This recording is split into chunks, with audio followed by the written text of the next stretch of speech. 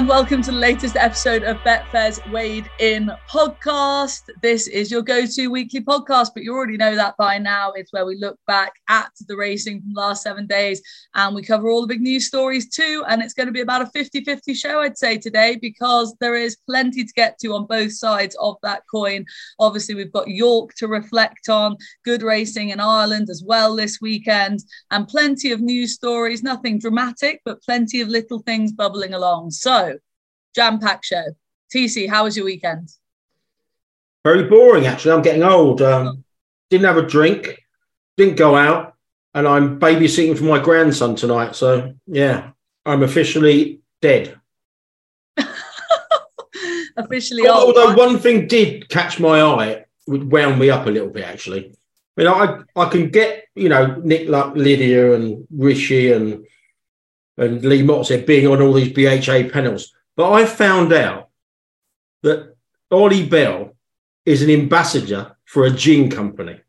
I mean, that really wound me up. What is all that? Gin company? Yeah. Sure. So Nicholas Gin. He said he's a brand ambassador. Oh, gin. Sorry, I thought you said jeans. And I got jeans.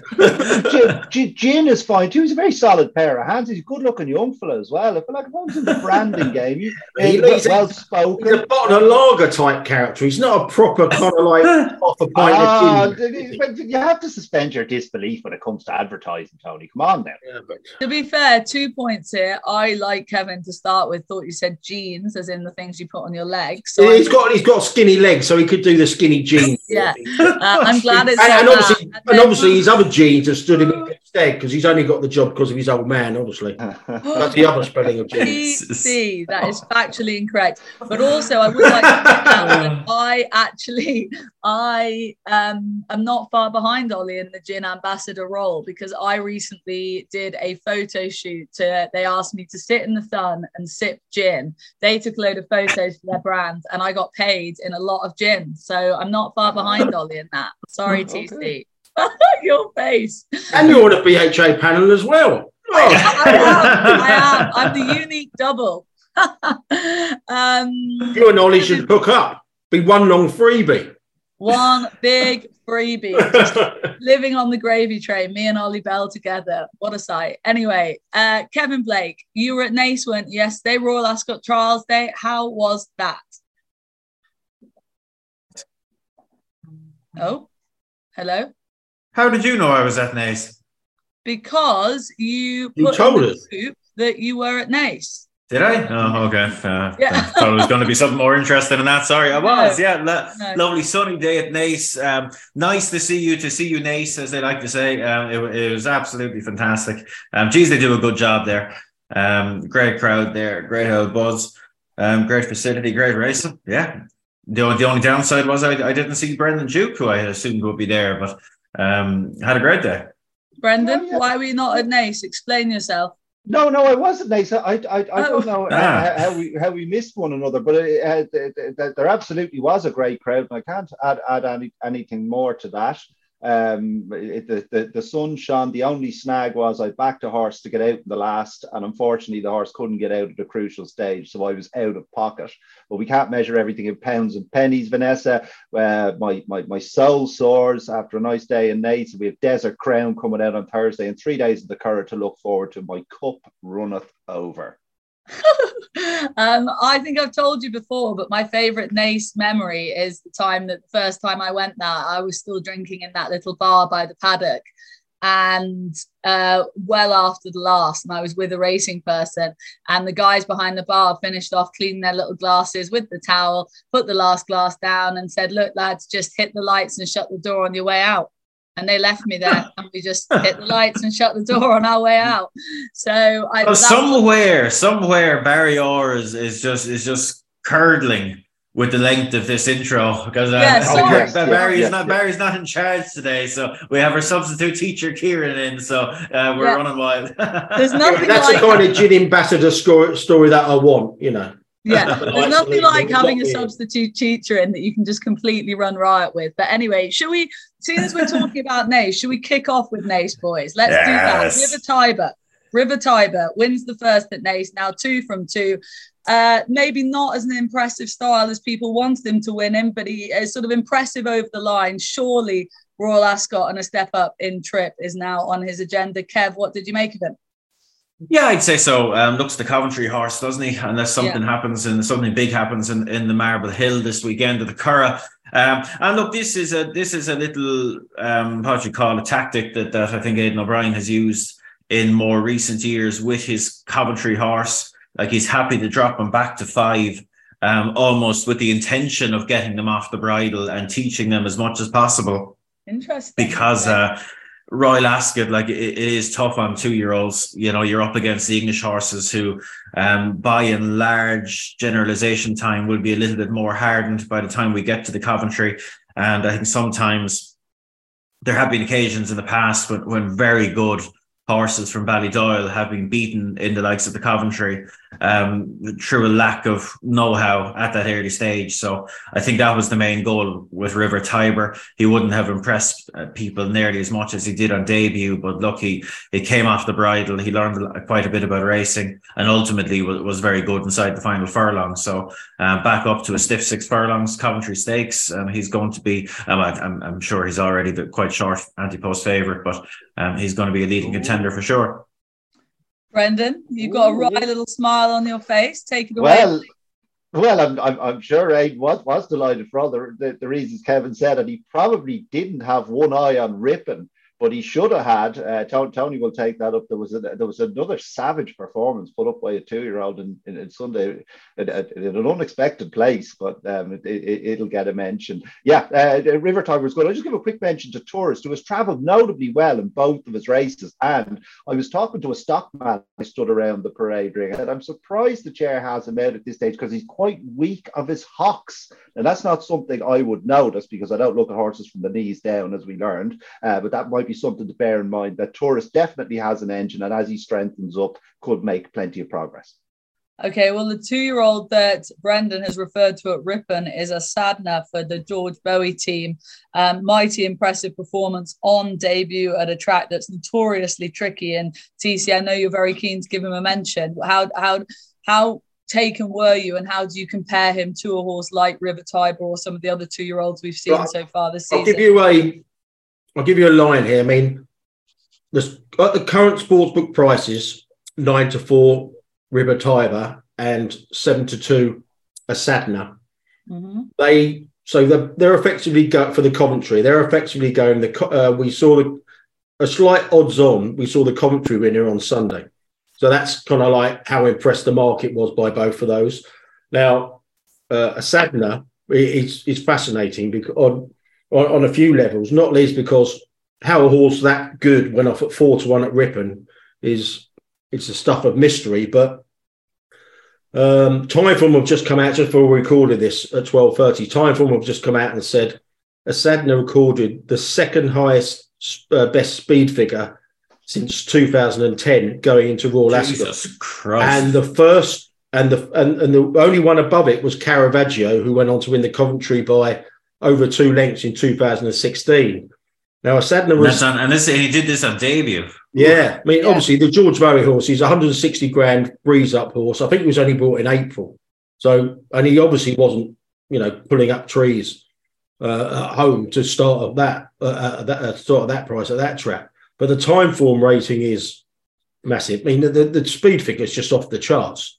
So much so that he was 9 and 8 to 1 this morning.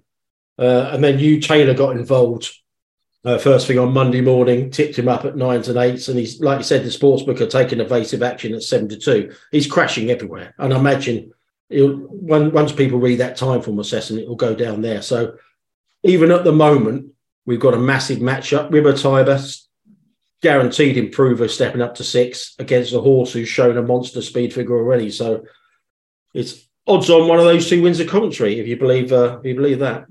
Tasty. Love it. Tasty 2-year-old division. Let's talk about the Derby. Now, we spoke about it on the show last week, didn't we, TC, in regards to the Derby being, a pretty wide open contest. I think that was last week's discussion. And we were waiting for something in the Dante to come along. Maybe not the horse we expected. Obviously, with the Foxes winning is now 8-1 for the Epsom Derby from 20s. Is on the improve. Massive week for Churchill. Ladies' Church we can discuss later as well for the sire. But it felt like Passenger, among others, were unlucky in behind. How did the Dante affect the market for the Derby, TC? Just a very confused picture, isn't it? I mean, the obvious one that most people wanted to take out of the race, not me personally, was Passenger. But obviously, he needs to be supplemented if he's going there. So maybe hold fire that. I wasn't. When they're all in a heap, as they were. And I think about at least 3 of them traded odds on in running. So, and it was a very close finish.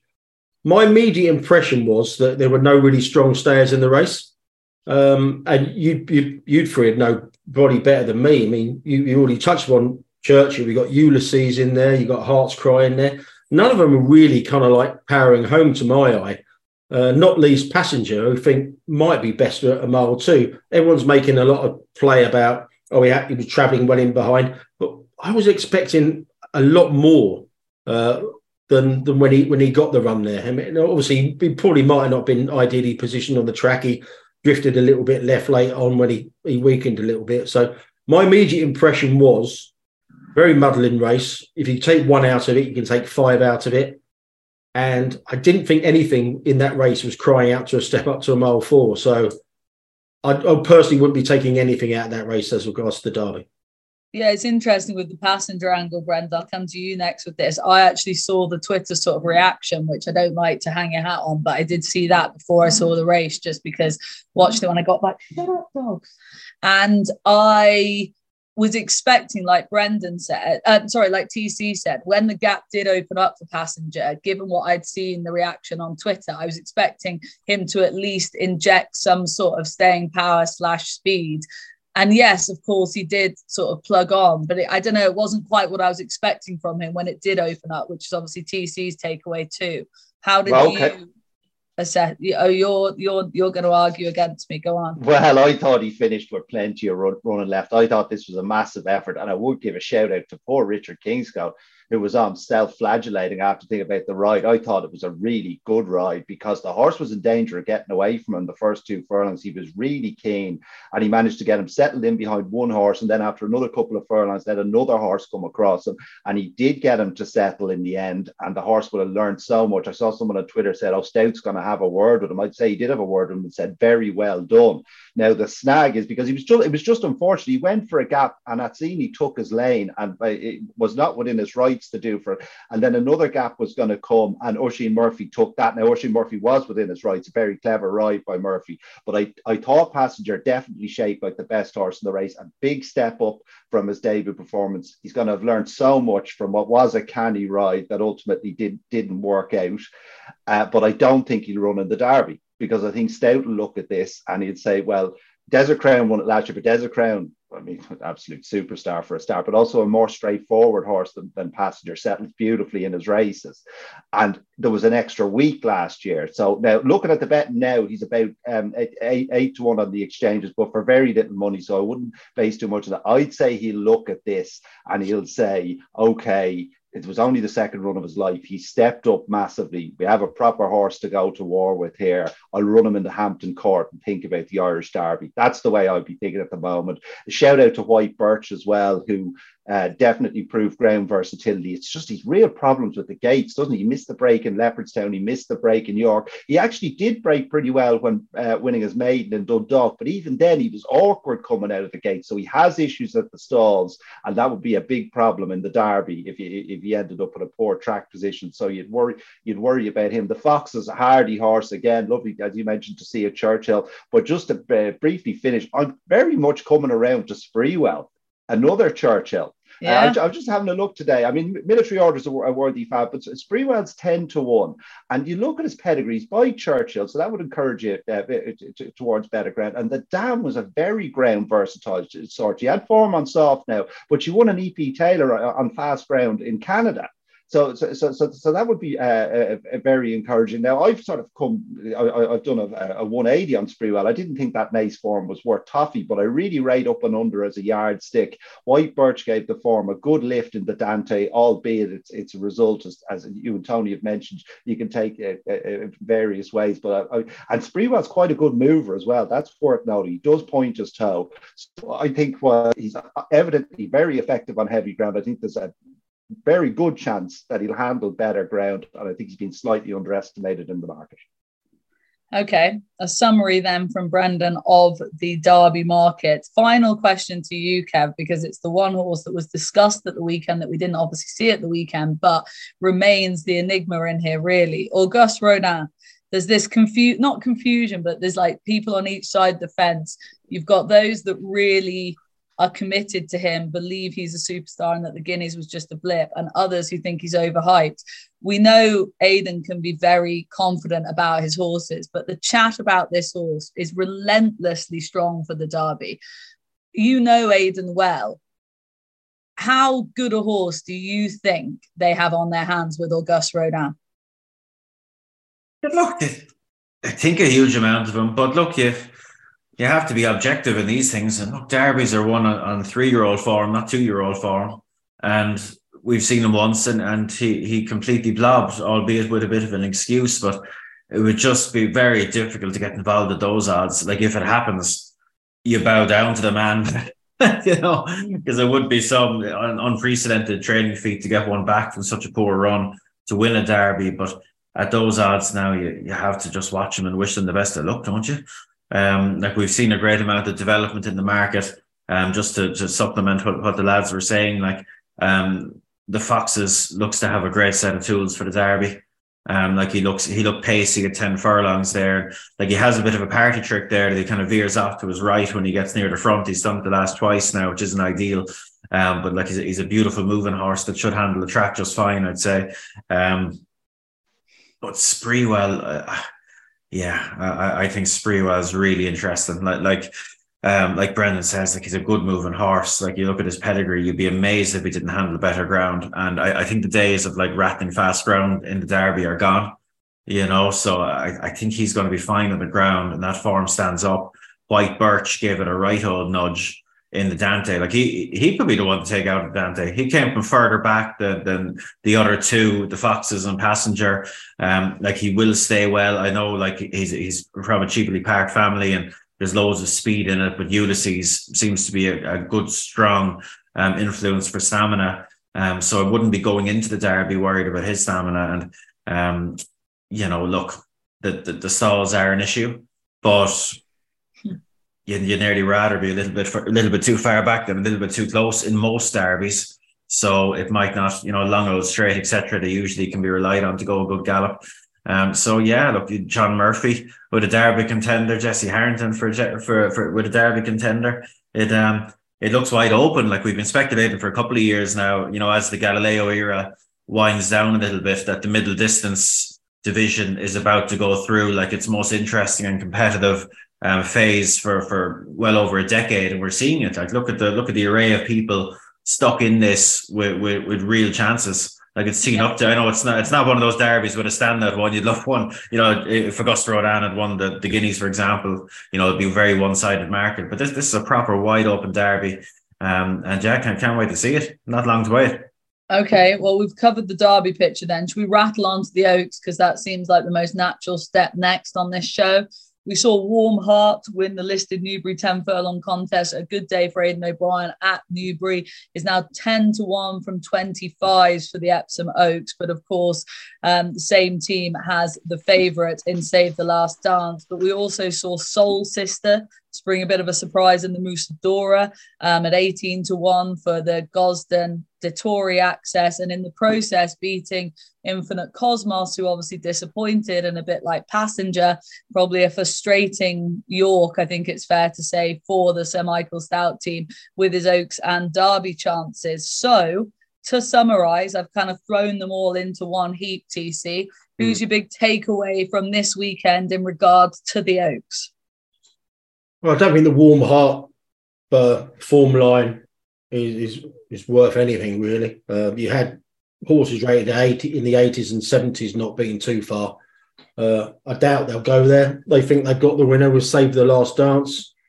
But what Soul Sister did inject into it was some really meaningful opposition. She was put in at top price 5s afterwards. She's been backed ever since. I think the sportsbook now go 5-4 Save the Last Dance against 3-1 Soul Sister. And it's just going to be a fascinating kind of like clash of styles.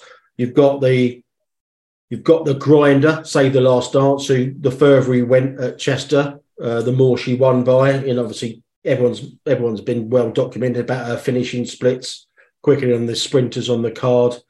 I spoke to Ryan briefly about it last week, and he said it was unbelievable. He said she just kept on getting stronger and stronger and stronger as the race went on. Soul Sister won a very slowly run stop-start Musadora. But again, these sectional boys were actually raving about her finishing 3 furlong split. And for a horse that made seasonal debut over 7 furlongs at Newbury, she's obviously got a ton of speed. So, yeah, it'd be a fascinating clash. I mean, obviously, Ryan's going to try and make it a test of stamina at Epsom. Soul Sister's going to try and sit on her tail and out-sprint her. Very boringly, I'd probably go with a favourite. Would I back her at 5-4? No, but Soul Sister is a serious candidate. It's just whether or not she stays as well as a favourite, which I doubt. Other than the obvious, Brendan, in regards to those horses that I've mentioned, was there anything else from those fillies races to take out in regards to a classic?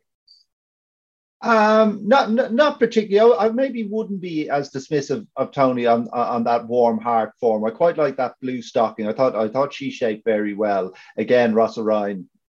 I mean, I'm being very hipster at the moment, saying, "Oh, the second and third were the best horse in the race." But I thought Russell Ryan, she was very keen on debut, that Blue Stocking, so he had to get her to settle, and she gave up an experience edge to the winner as well, who's a Galileo, ran through walls, was tough out, and I would suspect you will see Warm Heart in the Oaks, because I mean, Aiden Stroke Coolmore, they're perfectly happy to carpet bomb it, aren't they? I mean, it's a fillies race. It's no big deal. They can only have 1 foal, so just run them. Just run them. There we go. Just run them. Kev, let's cover Sounds of Heaven whilst we're in this division. She's now 12-1 from 50s for the Coronation Stakes. Sprung another bit of a surprise in the listed mile race at York for the team Harrington, who's had an excellent start to the year. Well-bred individual, well entered. She's got obviously an Irish 1,000 guineas entry. Don't expect to see her there, but she's got a Ribblesdale entry and obviously the Coronation as well as the Irish Oaks. If she's to win a Group 2 or a Group 1, what Group 2 or Group 1 might it be? Oh, I'm not sure which way they'll go now, but gee, she's a lovely filly. Like she'd tick all the boxes really. Like she's by the right sire, Kingman, like beautiful female family.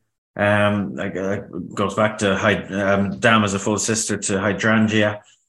Beautiful way going, mover, and good and hardy, because she had to be good and hardy here. Like it looked like she was probably going to get nipped, and she fought away and got the better of Queen For You by a short head. SP was mental. I thought 14-1. Not after timing, thought as much. I expected to shorten, and when we did racing only better the previous week, but maybe that speaks for the regard that the ones at the front of the market were held in, that they held so strong, and that she didn't have too many takers. But lovely filly. I wouldn't mind her going up in trip, I'd say. Like the female side of her pedigree will give her a chance to stay 10, certainly. Where do you go? Tricky one, but she will have options. She's got loads of options. I wouldn't be surprised with her connections now if they're kind of working back from the Pretty Polly at the Curragh, maybe Group 1 over 10 furlongs. But yeah, looking forward to seeing her again now. Look, she has a way to go to win a Group 1, clearly. But all the boxes are ticked there, and it'll be fascinating to see how far she can drive on. Okay, plenty to like about her. Let's move on to the older horses, guys, and we will kick off with the milers, because of course the Lock-In was the big Group 1 on the day on Saturday at Newbury, and it was won by Modern Games, who's now 2-1 fav for the Queen Anne from 6s. The Missing in Spiral, missing in action from the Lock-In, is your 3-1 second favourite there. There was quite a few disappointments in behind him, maybe none more so than Laurel, but ultimately he's really carving out sort of the title of leading older miler now, Brendan. Is that fair to say, in a division that is a bit, is it weak underneath him? I don't know if that's the word, but there's plenty in there that are at similar level, I feel.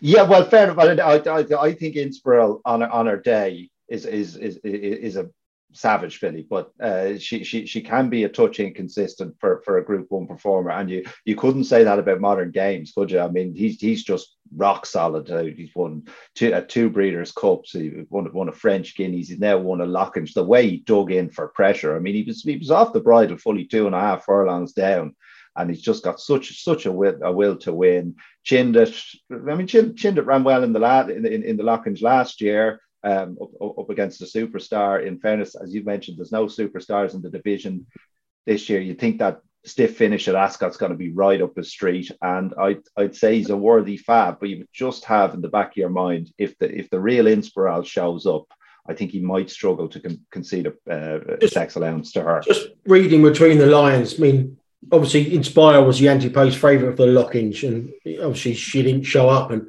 just reading a statement from Cheveley Park, it's just like, she's okay, but had a cold spring, and we'll see about Royal Ascot. I mean, it didn't strike me as we're going to go to Royal Ascot in A1. Well, it was the same last year though. I was just about to say, this is rinse and repeat from rinse and repeat from 12 months ago with her. She obviously takes some coming to hand, basically. She's obviously not there right away, because this is definitely, we've been here before with her, and that's what I don't like about her. She's clearly got loads of ability, but that lack of consistency at Group 1 level is an unattractive thing for me. Yeah, that's fair. Here's a question for you. Obviously the big news line out of it was Chindit biting or scratching William Buick. Yeah. Can a horse get disqualified for biting? What if he went over and properly bit Buick when he wasn't a million miles away, and put him off his game so much that he actually lost the race? I mean, I'd say it probably comes under the interference rules, technically, doesn't it? If he took a real chunk out of Buick went like that, lost all balance, lost the race.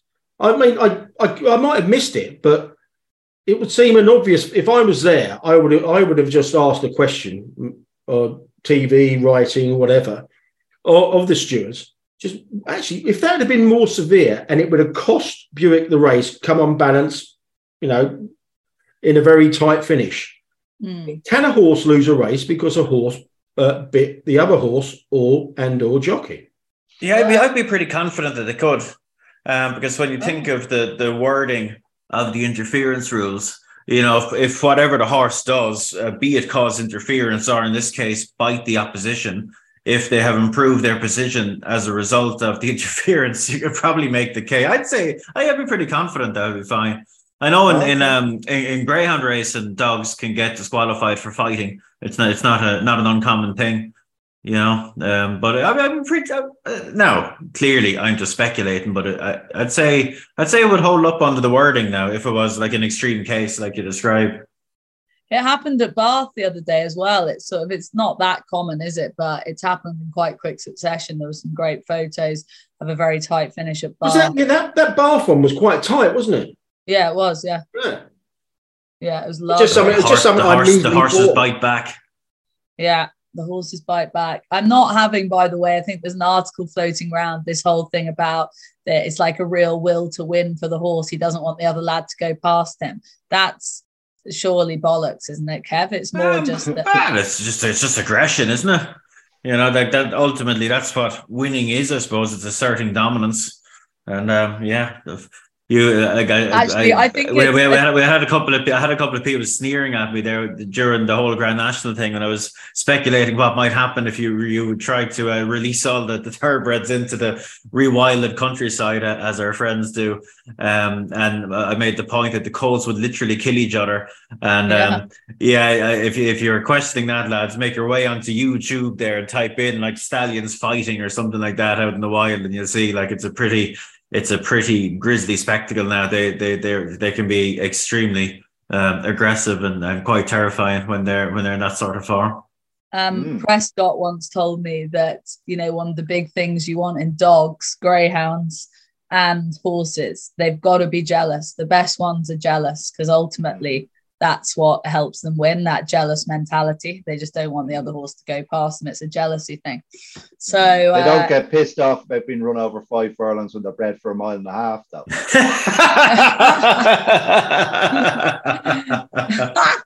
No, they don't mind that. All right, okay. You've got to find the jealous ones. Okay, right, okay. Right, let's move on from all things modern games, and because she's already got a mention, we'll give Ladies Church a bit of a shout. It's now 14-1 for the King's Stand from 33s, won at Naas yesterday. Johnny Murtagh going great guns. And Brendan, she has a similar profile, not really at all, but on the basis that the only thing similar actually between the 1,000 guineas winner Morge and her is this angle of, being in Maidan and coming back and then relishing being back on the turf over here, and that sort of feel good from the spring and a bit of sunshine. And she seems to have taken a step forward. Yes, well, definitely. I mean, beating Moss Tucker 3 lengths. I mean, Moss Tucker, I suppose you could argue, is slightly more effective on deeper ground, but he has plenty of form on quick ground as well. And I mean, 3 lengths in a 5 furlong sprint. It was a devastating performance. First time cheek pieces. She's only had 12 runs. I suppose that the little snag you could say about her is that she's thrown in the odd bad run, as at Royal Ascot last year when fancied for a handicap. And I mean, thoughts and prayers with the lads who backed her off 98 there. They can feel hard done by. And she was a little bit disappointing in Maidan the previous time, but no surprise. It's like, this is just great, isn't it? Just Churchill's all the way. No surprise. She's another physical phenom by Churchill, who's only had 12 runs. She's probably just coming to herself physically, and I could see a big run in the King's Stand incoming. What is it about these sprinters? Maybe we can tie it in with Highfield Princess and Azure Beauty. I mean, some of the most biggest punting hard luck stories must be about sprint handicappers in their career, isn't it? Yeah. Azure Blue got beat Highfield Princess, didn't she? Yeah. Azure Blue beat Highfield Princess. I mean, Highfield Princess famously got beat off 57. And Azure Blue got beat last year off 78. And considering the form they got on 2 seasons is absolutely staggering. I mean, it's something about sprint division. I mean, surely it doesn't happen that markedly in any other kind of like division, does it? Middle distance division. But anyway, just pause on that. Kev, is there any reason for that? Do you think that? Look, the margins are just smaller, aren't they? Everything is compressed, and I think more so than racing over longer distances. I think sprinting is something that they really do have to learn. And I think that's an example with Ladies Church, and Azure Blue, who we'll get onto. I think it just takes experience. Raw ability isn't really enough at the top level of sprinting. And that I think, especially with the younger ones coming through, it just can take a season or maybe more just for them to put down what they have fully on track, become efficient enough and professional enough to do it. I think that's just my own theory. But you can throw in a bit of physical conditioning as well, I guess, for those sprinters. Just getting strong, getting fully strengthening up. Just very quickly with Ladies Church, did he mention after the race the first time cheek pieces making a difference, or? No, I didn't see him. Didn't see him do that. In the interview, he said, "We've always thought she's a Group 1 filly, and all roads lead to the King's Stand." But I suppose there must be a reason they put them on her. Yeah. Azure Blue, I mean, we've already kind of mentioned her, but as Tony said, sort of following a very similar path to that of the horse she beat in Highfield Princess in terms of being this improving sprinter. She's now 2 from 2. The Highfield Princess put up a hell of a performance, really under a penalty on seasonal reappearance as well. They should meet again in the King's Stand, you would think. Goes without saying that the obvious low point of the race was the loss of Creative Force, which was very sad. But in terms of these sprinters, would you expect on that evidence, TC, Highfield Princess to be turning the form around with Azure Blue, or is she the big improver that we haven't got to her ceiling yet? Yeah, on what we know, obviously Highfield Princess was carrying a £5 penalty. On what we know, Highfield Princess, with that run under her belt, you'd expect her to do that. But given the trajectory of Azure Blue, this year's Highfield Princess, who knows? But yeah, I mean, if they met again next week, Highfield Princess would be a third of the price that Azure Blue would be. let's stick with a couple of other horses that we should mention.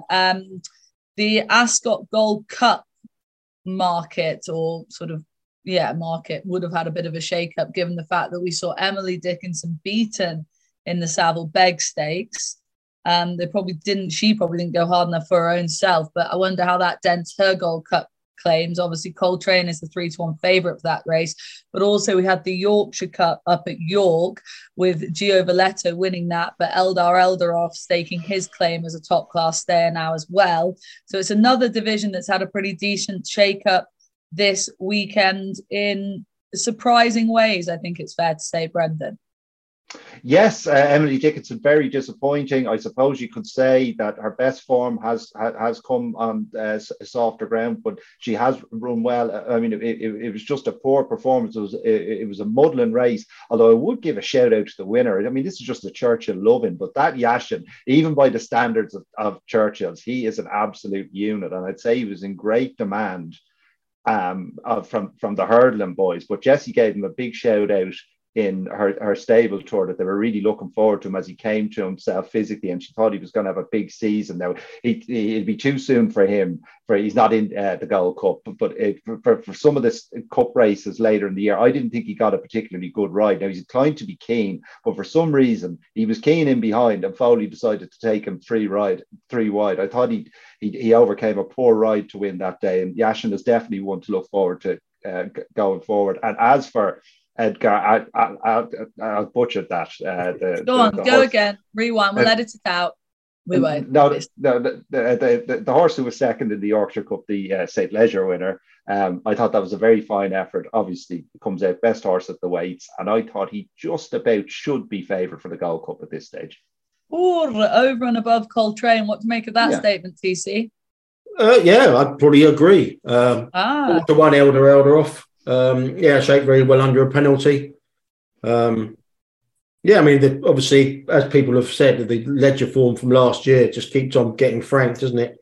Yeah, Giovaletto fourth there, promoted to third. That obviously that one. Haskell won as well at Newbury on Saturday. Yeah, and Emily Dickinson obviously went off 2-5 before beating there. She was fifth in the Ledger. Yeah, the Ledger looks very, very solid form, and the only one we haven't seen out of that was the third New London. So I don't know where he is, or he's been retired or whatever. But yeah, very strong form, and I would agree. I would probably have Eldaroff as the Gold Cup favourite at this point. Big brute that is New London. Yeah, I don't know what's happened to him. Right, before we move on from the racing review section, does anyone have anything else they want to mention? Kev, have we missed anything that you'd like to give a shout to? Boys? Just for me, if I knew he was going and I knew he was going to get decent ground, I was massively taken by Mob. I'm going to butcher this like Brendan did. Mob Tabshire. Well done. That novice race under a £5 penalty. I thought he was wildly impressive. Blew out. Wait, what would you back? Which race? Sorry, because he's got entries: Britannia, St James's Palace Stakes. Yeah. I mean, Goslin's up in the air about it, but and obviously it all depends what handicap mark he gets tomorrow, I would imagine. But I thought he looked potential Group 1 class. He was a 12-1 for the St James's Palace Stakes, but it sounds like he's fast ground dependent. And fair play to York to providing fast ground, by the way. Mob Tabshire. I mean, I'll be looking at him against the likes of Chowdene at Royal Ascot if he goes to Group 1 route. Nice. Do you think he'd have enough speed to drop back to 7 for the Jersey, Brendan, if they chose to do that route, which seems unlikely, maybe? I mean, he's been a promising horse. I'm not sure exactly. In two of his three runs, anyway. I'm not sure exactly what happened in Newmarket. Although Frankie did mention after Sol's Sister that he thought some of Johnny G's horses were just under a little bit of a cloud at that time, so we'll give him a pass. The race kind of fell asunder a little bit, though, didn't it? I mean, he got a soft lead. They went no gallop. They were very keen in behind. I'm not gone on that form, but for all it's harsh to crib a horse who won by 5 lengths. When you bet fair on racing, you get daily rewards. So any day can be a big deal, like with our Racing Multiples offer. So if you like to dabble in doubles or flirt with lucky 15s, get extra places on horse racing any day this week. Daily rewards with Betfair. Winner each way market only. Place part of each way bets. Settle at 1.5 odds. Selected UK and Ireland races. T's and C's apply. 18 plus. BeGambleAware.org. Let's move on. I think that's racing review section done and dusted. And as I said at the top of the show, almost 50-50 in regards to the fact we've now got to move on to news. It was on the front of, was it the Daily Mail this week? Derby protesters. We've discussed it at length already on this show in regards to if we have animal rights protesters at the Epsom Derby, how hard that is going to be from a security point of view due to the fact of the way the track is built and the common ground around the track. They've said that they're going to hit the Epsom Derby hard. Kev, it's only right we come to you, I suppose, for this. What now? What next? Does dialogue need to take place? Tom Marquand, I think, has come out and said that he's concerned about in terms of welfare of horses with these protesters on the track on a Derby day. There's going to be lots of concerns leading up to the big race, whatever time it goes off. And I don't know what racing does from now until 1:30 on Derby day to try and dilute this as much as possible. I think you have to be just really worried. Yeah, really worried. We are worried. Really worried because we've seen from Aintree that these lads can have a go, and it unfortunately racing isn't a difficult thing to disrupt. Like I see the same crowd there have been staging sit-ins at dairy farms and sit-ins at steak restaurants around England and that in the last couple of weeks. Same crack, you pink t-shirts, publicity stunts, donate now, blah blah. You just be really worried now because the Grand National was bad enough, but just with 3-year-old colts Derby Day, like it's really worrying. God, if you were stuck in one of the runners now for this race, geez, wouldn't you be in a knot? A much bigger knot than you would be in any circumstances. This is, it's really concerning. I'm sure, everyone is on this as best they can be, but there's only so much you can do if there's enough of these extremists, and if they're organised, you would be really worried. So you just have to put your faith in the police because this is a criminal matter. If they choose to try and disrupt the race and trespass and etc. So yeah, just pretty worried about it now, to be brutally honest. I think we all are. Is there any scope in engaging in dialogue with these people to explain the danger to horse welfare on the day, Brendan? Or are these people who are too far past the point of discussion and normal human dialogue? Well, they're very much in an echo chamber. They're not they won't want to come on and discuss this with anyone. I mean, maybe, I suppose it will be a talking point in the lead up, as it was with that lady who was on, was it? Good Morning Britain. Good Morning Britain, sorry. But when the BHA weren't asked to send someone, they made a point to send out. If you had that discussion and it was a back and forth, they would definitely watch it, and they would talk to their people about whether we thought we won or not. But I'd be 99% sure they will say, "Oh, we won," because there's not, when you're dealing with ideologues, there's not really any opportunity or any want for people to play devil's advocate. They just want everyone on the same page. Horse racing is wrong, animal sports are wrong, the meat industry is wrong, and there will be no dissension. And if there's any dissension, you'll be ostracized. I think that's pretty much the way it works with ideologues. So I don't know if it would be effective, but certainly if Good Morning Britain are going to have that lady on again, I would hope that there will be someone on from the horse racing authorities to counter her. Yeah, I mean, I don't think, if they are visible in these pink shirts, I think they will get, honestly, I think they will get absolutely mullered if they try to do something about it. The problem we've got is, as everyone knows, just the sheer expanse of that public land in the middle. Policing it is going to be impossible. I mean, you've got, it's a massive, if you want to get onto the track, it's going to be very, very easy if they're cute about it. And I was thinking about this. The only way you can probably stop them from ducking under the railings and actually get onto the courses. I think they've got to seriously actually think about putting a fence, actually fencing the railings on the far side, so you can't duck under the railings, and doing something like that, because it's impossible. You could stick 1,000 police there, and they could still get through.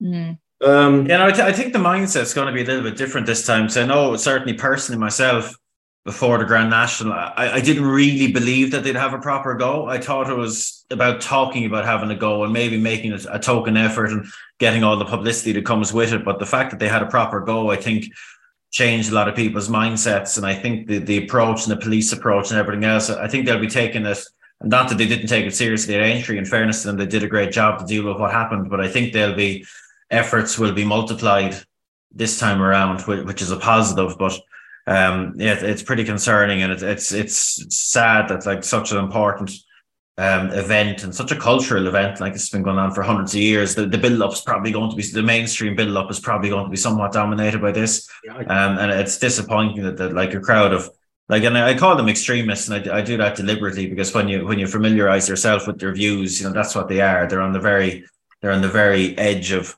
what, in terms of their beliefs of what normal people would consider normal, that they're able to do this, to make such an impact and get so much publicity for their cause by a tiny number of people, relatively, like 100 people, a couple of hundred people can do this and have this impact on this huge event. Like, it's very sad. And like, I know around the coronation in the UK, like the police like came down exceptionally hard on any potential disruptors that were conspiring to see some of the spotlight on that occasion. So I know this scale is important here, and the coronation is a much bigger deal than the Derby, as much as we wish the opposite was the case. But hopefully they come down very heavy-handed on this and just cut it off at the knees, because there's a lot of scope for this to be an absolute mess, unfortunately. Anyway, it can't be as bad as last year when we let off fireworks, can it? Stop. But people forget, like, it did slip under the radar a bit, but 5 or 6 people from this group got onto the track prior to the Derby last year. There was such a kerfuffle around the fireworks that no one really noticed, and it completely slipped by me. I didn't know what happened until around the Grand National. They got on the track and were pulled off before anyone really noticed. But let's see what happens. But I don't think it'll be for lack of preparation now from all involved. So let's hope that they're good and efficient. And if there is an attempt, which we assume there will be of some sort, that they can cut it off at the knees and stop it from disrupting this great race, this cultural event that we also enjoy. I think they'll seriously have to consider fencing, so you can't get under the railings. I really do. This conversation kind of leads on a little bit to another discussion point on our running order, which is the One Show ditching a planned segment on racing recently. This is off the back of the Grand National, the death in the Grand National. They were going to be doing a positive racing segment on the One Show, which of course is watched on weekdays on BBC One by millions of people. It's a fun, relatively light-hearted program on an afternoon, but it got plenty of eyes on it, and racing was due a positive segment by all accounts. That has been ditched, which is more than disappointing, really, Kevin, to hear. I mean, is it fair that off the back of the National, all good publicity gets ditched by a programme like that? I mean, it's obviously their prerogative. No, of course not. But look, it's the modern world. Like, it takes nothing for people to get windy about anything. Everyone's terrified of everything. Cancel culture, blah, blah. Everyone's just terrified. There's very little backbone around the world these days, is there? Especially in the media. So it's not surprising. It is disappointing. Hopefully it'll come back around and they can do something positive, because unfortunately in our great game, it only seems to hit the mainstream for negative reasons. But look, that's not something new. That's something that we've had to be put up with for an awful long time. It's probably not going to change anytime soon. So do I find myself crying in the streets about this particular story? No, but hopefully it comes around in due course. Cancel culture. This actually, I don't think was one of the group agreed discussion points, Tony, but you did fire it in as a suggestion. The bloke over on TVG in America who's being cancelled because of his comments on Twitter. I was quite surprised by that. Who is it again? The name's Ken Rudolph. That's it. Yeah, like long-standing TVG broadcaster, racing correspondent, and his Twitter comment, was it that? No. Yeah. Just coming back to Lee's piece. It did make me laugh. It was sent round as a suggestion this morning, so I read the piece this morning, and I thought 2 words were missing out of that. You're talking about racing, trying to broaden its appeal to a younger audience, and the One Show. 2 words were missing. Jermaine Genus. So he's in Great British Racing's good books there. Ken Rudolph. Now I read that, and it wasn't that extreme. And for him to be taken off air and investigations going on, I was very surprised. But it's all about, I should know this more than anybody else. You can't gauge tone on Twitter unless you use your emojis and your lols or whatever. He could have been making a serious point in a jokey fashion, but we don't know the tone. We don't know how it was intended, and he did apologise for it. But yeah, I thought it was very harsh for him to be taken off air on the back of that. Yeah, I think it's a little bit like the way things get in this part of the world around the Grand National. You know, you have all this extra scrutiny, extra mainstream scrutiny, lots of people chiming in that ignore the sport for the rest of the year. And like I read what he wrote, and I know what he meant, but he probably just phrased it incorrectly. He essentially said, look, debt, as in racehorse debt, is part and parcel of the game. And we know that it is, unfortunately, but there is probably a more sympathetic way to phrase that, especially when it's going to a mainstream audience. Clearly a giant overreaction, really. You'd feel sorry for the fella. God knows we were all guilty of misphrasing and using the wrong words to say the right thing on occasion. And like I say, I don't think the message, the meaning of what he was saying was all that wrong. But he's got hammered for it. But look, I'm sure he'll be back. The storm does subside. Ken, if you're listening, I doubt you are, but the people soon move on to the next subject of outrage, and he can get back to doing his job, hopefully, for him. Brendan, are you ever worried about being cancelled? You know, when you're on these shows and you make your comments and these statements, do you ever get worried about being cancelled? Well, no, but I mean, I don't have a lot to lose, though, do I? I mean, I have the show. I enjoy this show. Don't get me wrong. But if I didn't have this show, it wouldn't be the end of the world. So I'm glad for the platform, but I don't tend to self-censor at any time. So I feel sorry for the guy. I mean, I've said this before, that I actually like it when people come out and just say, look, you have livestock, you get dead stock, and don't dress it up. The worst thing, the thing that really drives me up the wall, is people in racing and something will happen and they'll tweet, "Gallop free in heaven, old friend."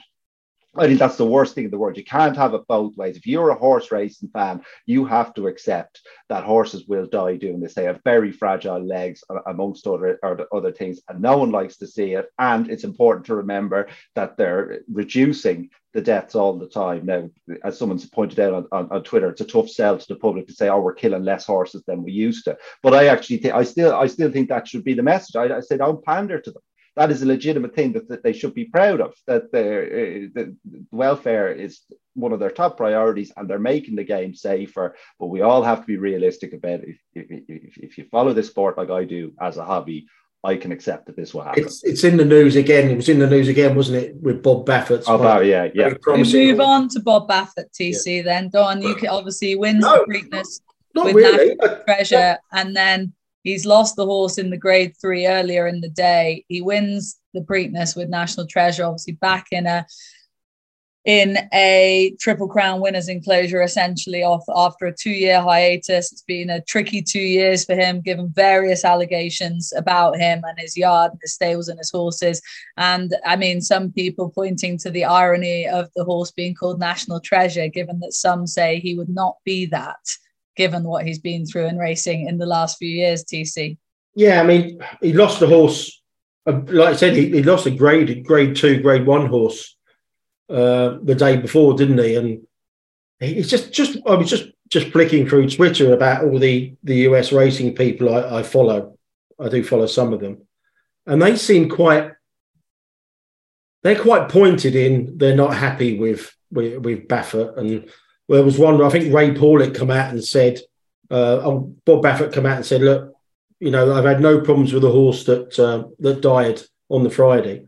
And some pointed comments from, I think Paulick come out and said, well, if he's going to be very open, let's get all these kind of like veterinary records since he come back from Saudi Arabia in February, if you're going to be that open. So I think everyone knows my stance on people like Baffert and Wesley Ward and stuff like that. So I'm probably the wrong person to ask you. But I was surprised reading on Twitter and some of the articles that are written that, there are some people who are not fans of Baffert over there in the States as well. No, absolutely. Whilst we're on that broad subject, Vanessa, we don't have it in the running order, but just like this broad thing visited us here in Ireland only yesterday.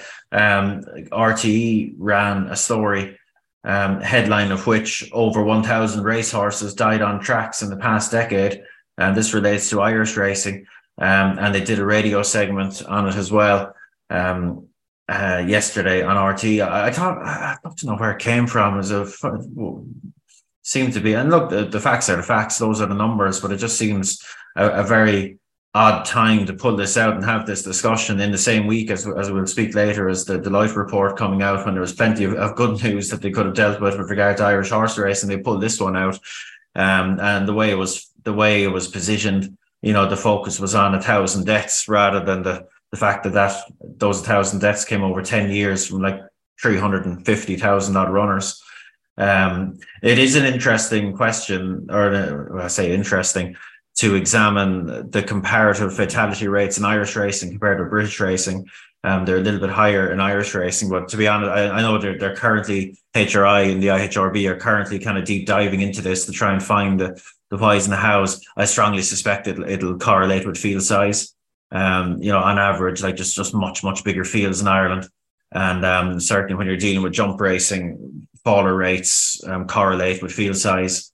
I strongly suspect that that's what's behind that particular differential. But you're talking about 0.3% of runners versus 0.2%. So you're splitting atoms as such. I just thought it was a little bit disappointing that they chose to. No, I know you can never hide from the facts, but just timing wise, there was so much good news this week, and they decided to pull like an extremely negative story essentially and focus in on that in that particular week. I thought it was a little bit disappointing personally. Yeah, well, you mentioned there that they've obviously run with a pretty negative headline there in regards to those deaths. But the big positive, as you say, is the Deloitte report that came out in Ireland this week, that essentially the headline from this is that the racing industry in Ireland is worth 2.46 billion to the Irish economy, according to the report. And crucially, the big number here for me anyway was that is up 34% on 7 years ago. Those are pretty big numbers, Brendan, and pretty good news for you over there on that side of the Irish Sea. What were your other takeaways from the Deloitte report? I think you have it spot on. The same people who did the report 7 years ago, because you do have to be slightly skeptical about the numbers, because it's part of the game. It's like when they say how many jobs are created with a certain thing.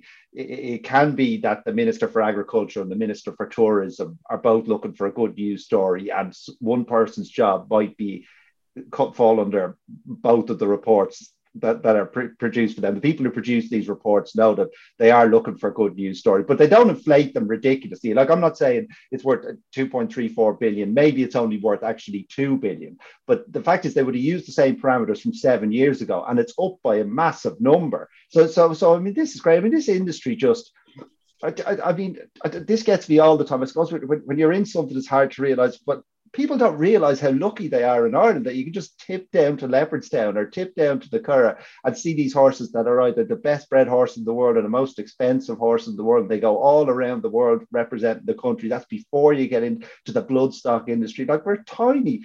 It's quite an industry to conquer for a small island, for all that we have advantages in terms of soil and traditions and what have you. So so I was delighted. Long live Irish racing.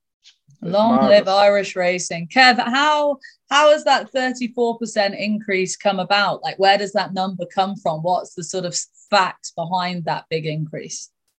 Yeah, well, look, the percentage increase is a really interesting one because, like, you have to remember that those 7 years, like, included the two biggest challenges that the Irish horse racing industry would have had in decades, between Brexit and COVID-19, and they've still managed to pump to that extent.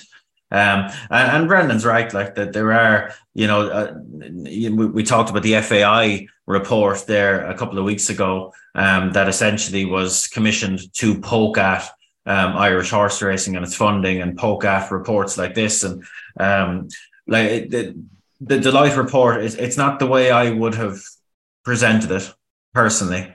The way they're doing it is they're taking a total of direct economic impact and economic impact in sectors that are kind of supported by and related to Irish horse racing. And you'll always have accusations of stretching the numbers.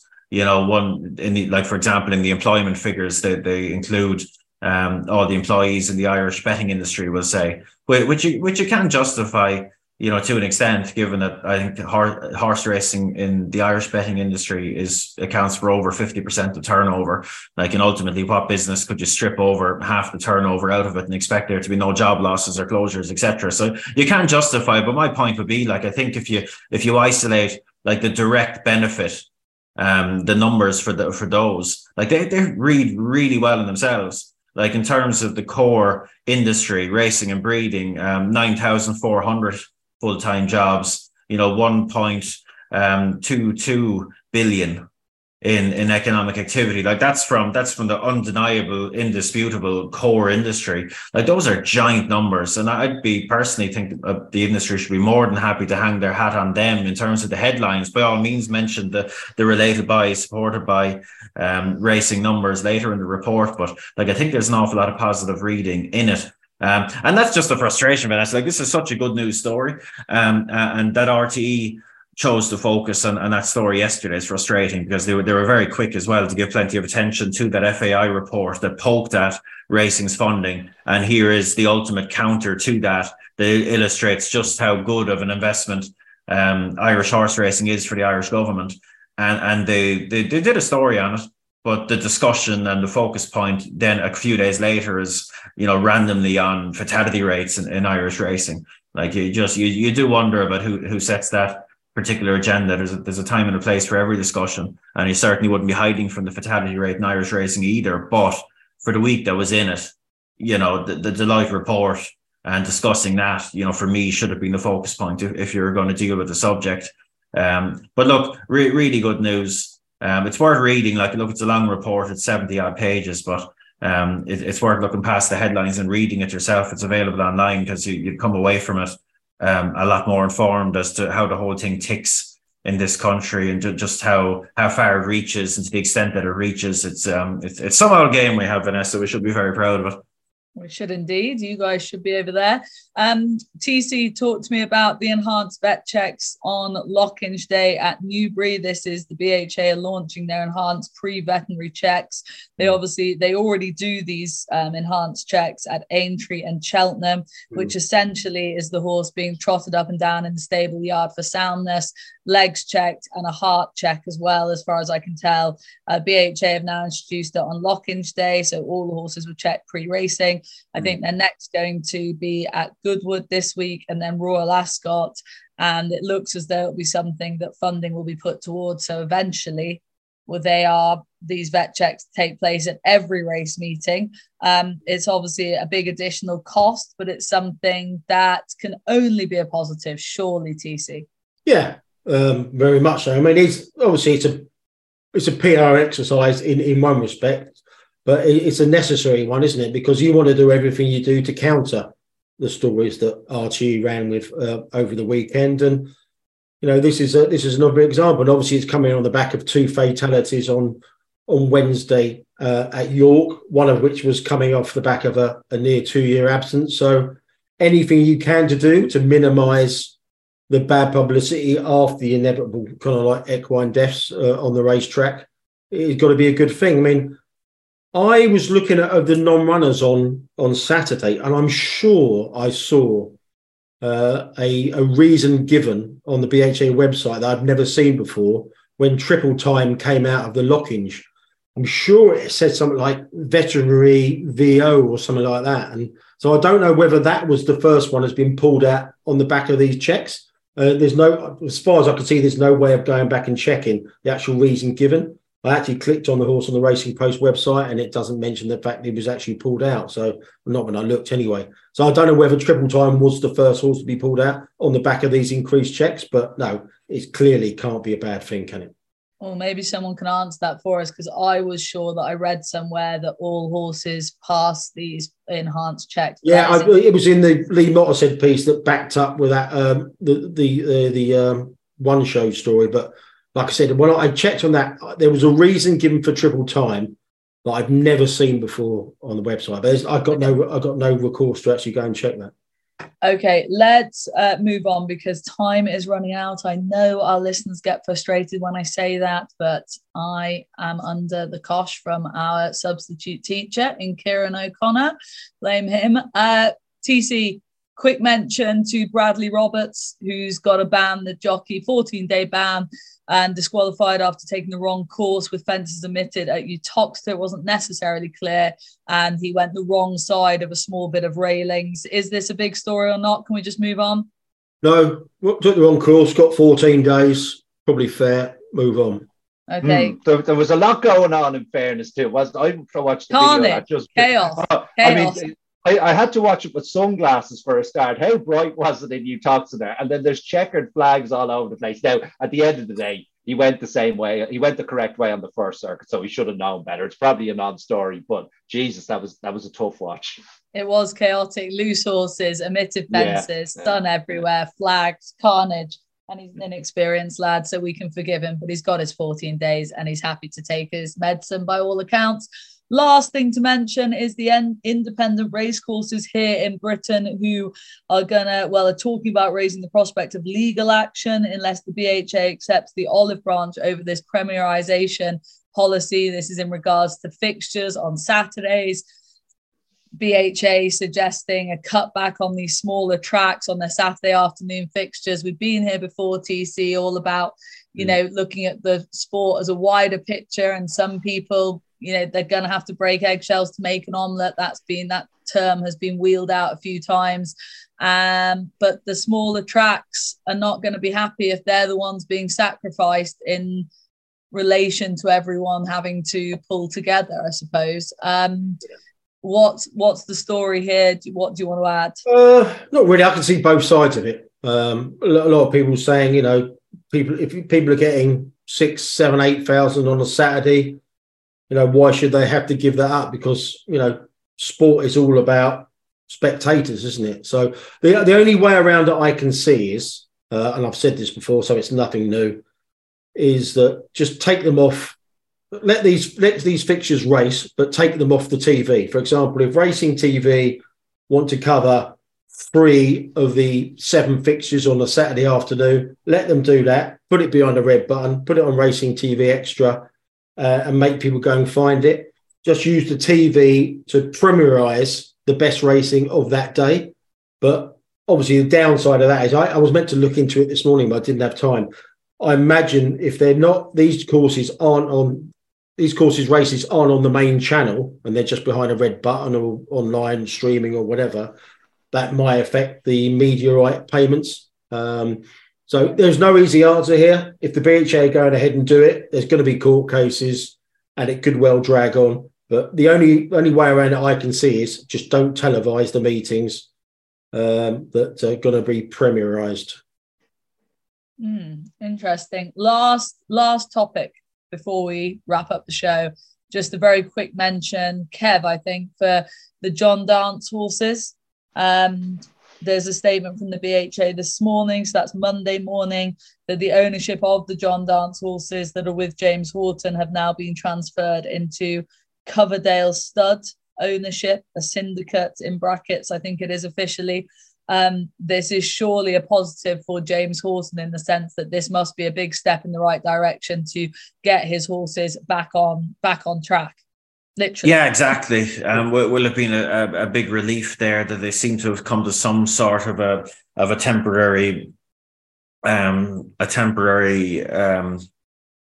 means to get them back racing. I think they've essentially allowed, because the issue was John Dance's money was kind of frozen as this investigation from the FCA is carried out. They've unfrozen enough money to keep the horses rolling, basically, and will allow them to run for James Horton under a different name, as you mentioned, and that's fantastic. Look, I think any prize money won will be frozen, etc. But at least it'll allow James Horton and his team to get back racing and carry on, and let those horses run, because it's certainly, this whole situation certainly isn't James Horton's fault. It's definitely not his horse's fault.